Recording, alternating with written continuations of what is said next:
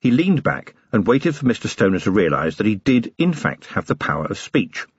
When he did so, the clerk dealt with his situation in a true clerkly fashion by ignoring it. "Nevertheless, Mr. Vimes, you are out of your jurisdiction and, I may say, encouraging Constable Upshot in ways of thinking, and I might say behaviour, that will bode ill for him in his career." The clerk got no further than that because Vimes interrupted with, "What career? He has no career. He's a copper all by himself, except maybe for some pigs. He's a good lad at heart, doesn't scare easy, and he writes with a clear round hand and can spell too, which in my book makes him automatically sergeant material. As for bloody jurisdiction, murder is the crime of crimes. According to the Omnians, it was the third crime ever committed, the first two being common theft and public indecency. I know of no society anywhere in the world that doesn't consider it a crime to be pursued with vigour, understand? And as for the law, don't try to talk to me about the law. I am not above the law, but I stand right underneath it and I hold it up. And currently, I work with Mr. Feeney, and we have an accessory to murder in his cell, and justice, not convenience, will be served." "Well done, Sam," said Sybil loyally, giving the small but distinctive clap that people give when they want other people to join in. Mr. Stoner, on the other hand, simply said, "Well done, sir, but nevertheless my instructions are to arrest you. The magistrates have sworn me in as a policeman, you see, and young Upshot has been relieved of his duties." He winced because of the sudden freeze. Vimes stood up and said, "I don't think I'm going to allow you to arrest me today, Mr. Stoner. I dare say Sybil will allow you a cup of tea, should you want it, but I'm going to see Chief Constable Upshot." And he stood up, unlocked the door, and walked out of the room, out of the hall, and, at a reasonable speed, down to the lockup. Halfway down, Willikins overtook him, saying, "I couldn't help hearing all that garbage, Commander, on account of how I was listening at the door, as per Section 5 of the Gentleman's Code. What a nerve! You'll need me to watch your back." Vimes shook his head. "I don't think a civilian should get involved, Willikins." Willikins had to run faster because Vimes was speeding up, but he managed to gasp out, "That is a hell of a thing for you to say to me, Commander," and hurried on regardless. Something was going on at the lockup. It looked to Vimes as though it might be a domestic disturbance, a ruckus, possibly a fracas, or even a free-for-all, in which case it was definitely unlucky for some. A happy thought occurred. Yes, maybe it was an affray, always a useful word, because nobody is quite certain what it means, but it sounds dangerous.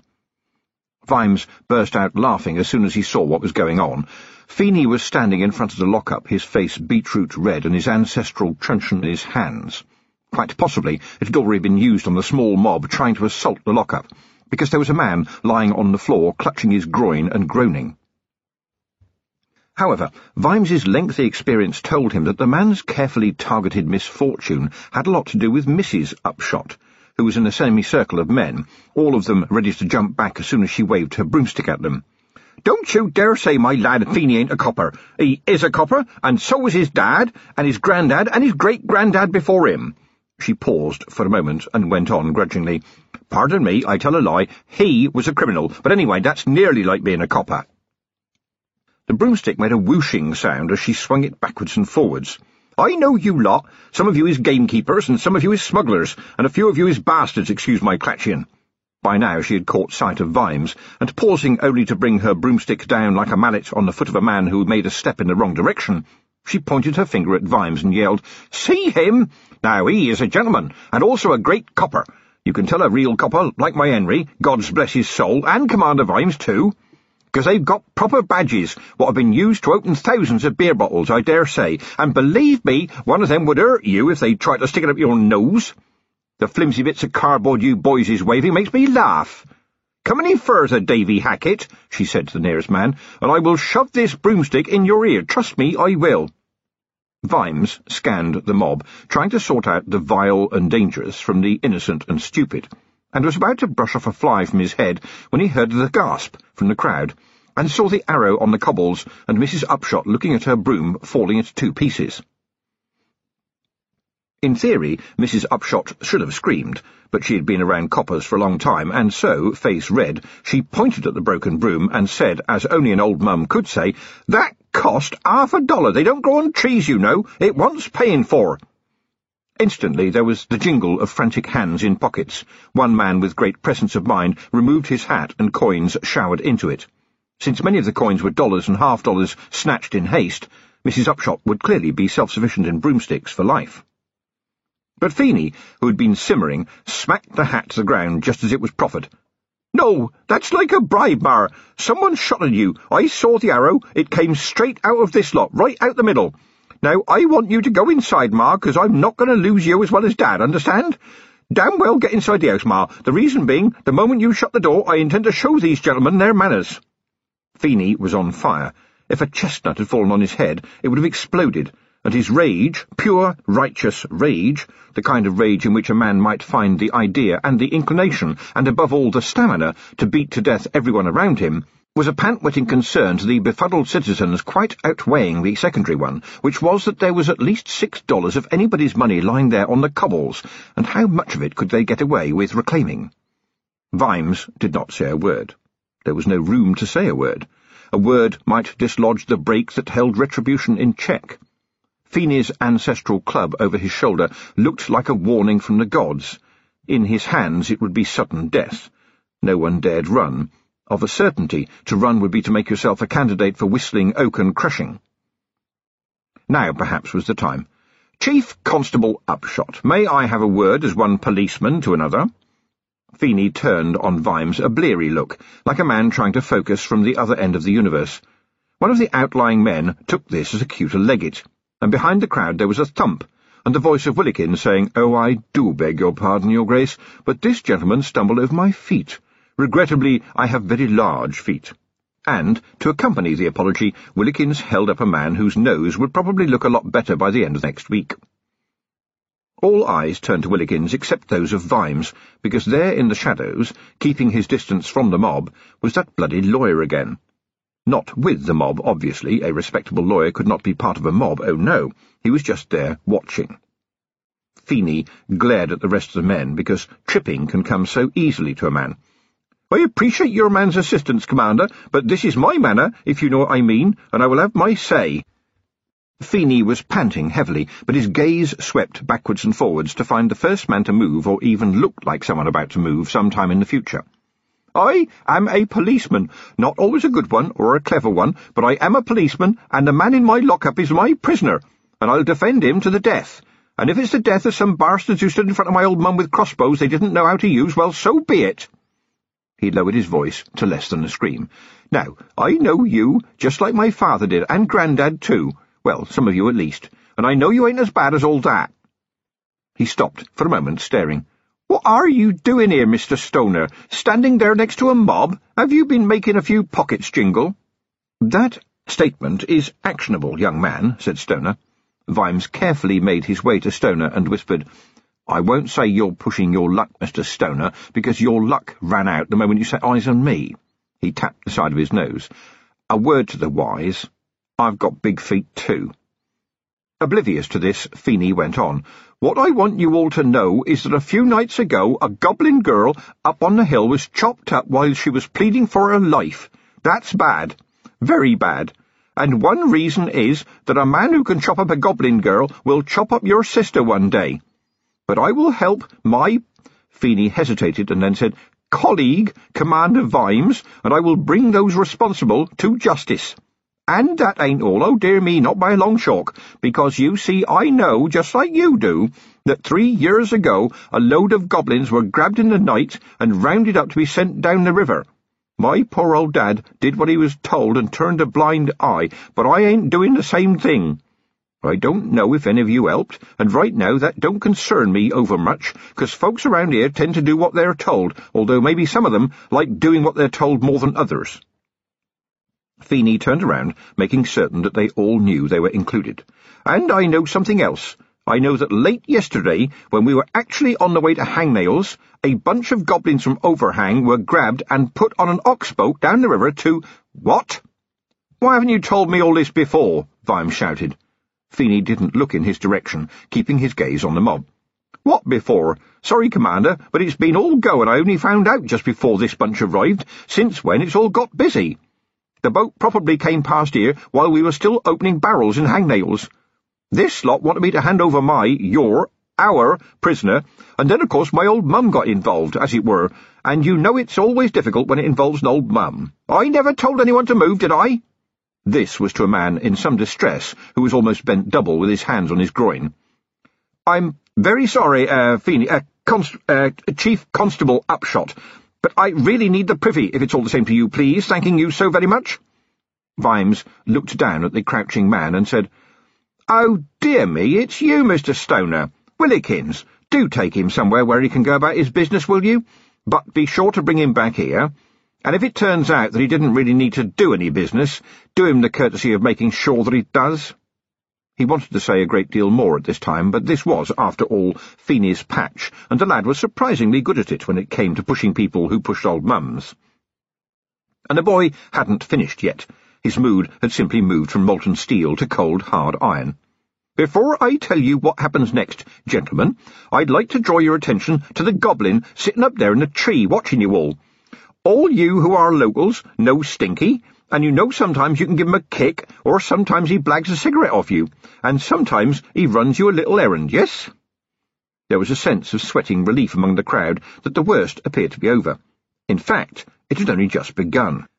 "Commander Vimes would like you to know, and so indeed would I, that the law applies to everybody, and that means it applies to goblins as well." There was a certain amount of nodding at that, and Feeney continued, "But if the law applies to goblins, then goblins have rights, and if goblins have rights, then it would be right to have a goblin policeman attached to the Shire force." Vimes looked at Feeney with amazement and a not inconsiderable amount of admiration. That had got them. They had all been nodding, and he had led them by the nod, and before they knew it they were nodding at a goblin officer. "Well, gentlemen, I'm intending to make Stinky a probationary special constable, just so he can keep me up to date with what's happening on the hill. He'll have a badge, and anyone giving him a kick from now on will be assaulting a police officer in the course of his duty. I think the penalty for doing that is not just being hanged, but also to let you bounce up and down for a bit afterwards. This is an internal force decision, which does not require the authority of any magistrate. Is that not so, Commander Vimes?" Vimes was amazed at how his mouth responded without any reference to his brain. "Yes, Chief Constable Upshot, as per Section 12, Part 3 of the Laws and Ordinances of Ankh-Morpork, generally considered a model for police procedure," he added confidently, knowing that no one present would ever have clapped eyes on them and would quite likely not be able to read them even if they had. Inside, Vimes winced. He'd got away with having dwarfs, trolls, and finally even werewolves and vampires in the watch, albeit on certain obvious conditions, but that had been the result of leverage over the years. Vetinari always said, "What is normal? Normal is yesterday and last week and last month taken together." And Vimes supposed they had slipped things in one at a time to allow normal to gradually evolve, although Mr. Stinky, or rather probationary special constable Stinky, had really better confine his policing activities to the cave. Yes, not such a bad idea at that.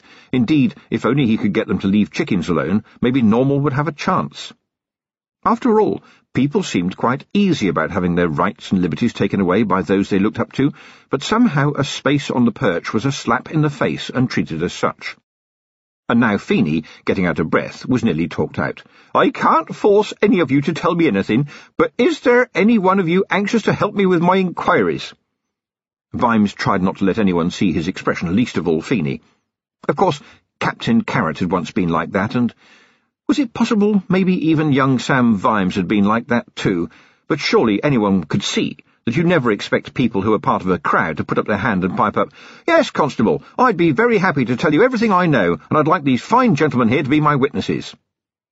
What you did do after a performance like that was just wait. Wait until somebody sidles up and whispers something when you're alone, or just tilts his head in the right direction, or, and this had happened to Vimes, writes 3 initials on the spilled beer on a bar top and industriously wipes it clean within 2 seconds. Some bright spark would think, "You never know your luck. After all, Feeney could be a coming man, right? And a happy relationship might come in handy one day." Vimes blew away the pink cloud of embarrassment. Well, gentlemen, speaking as commander of the Ankh-Morpork City Watch, it seems to me that your senior police officer is being considerably lenient with you. I would not be, so be grateful for him.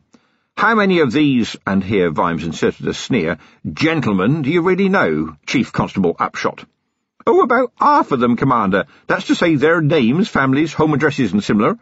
The rest of them are from other places. I can't say that they're all angels, but they're mostly not too bad. This sensible little speech, in the circumstances, earned Feeney a few smirks and a certain relieved look all round, and happily an opening for Vimes, who said, "So, which one of them had an arrow ready in his crossbow, do you think, Mr. Feeney?" But before Feeney had time to open his mouth, Vimes had spun round to confront the returning Mr. Stoner, whose digestion had let him down. Willikins, whose instincts seldom failed, was still keeping an eye on him. Loudly and cheerfully, Vimes said, "I see that my good friend Mr. Stoner is back, and he's a lawyer and I'm a policeman, and we know how to talk to one another. Do come this way, Mr. Stoner." He grabbed the unwilling lawyer gently but firmly by the arm and led him some way from the crowd, who watched, Vimes was pleased to see, with immediate deep suspicion. "You are a lawyer, are you not, Mr. Stoner? Not a criminal lawyer by any chance?"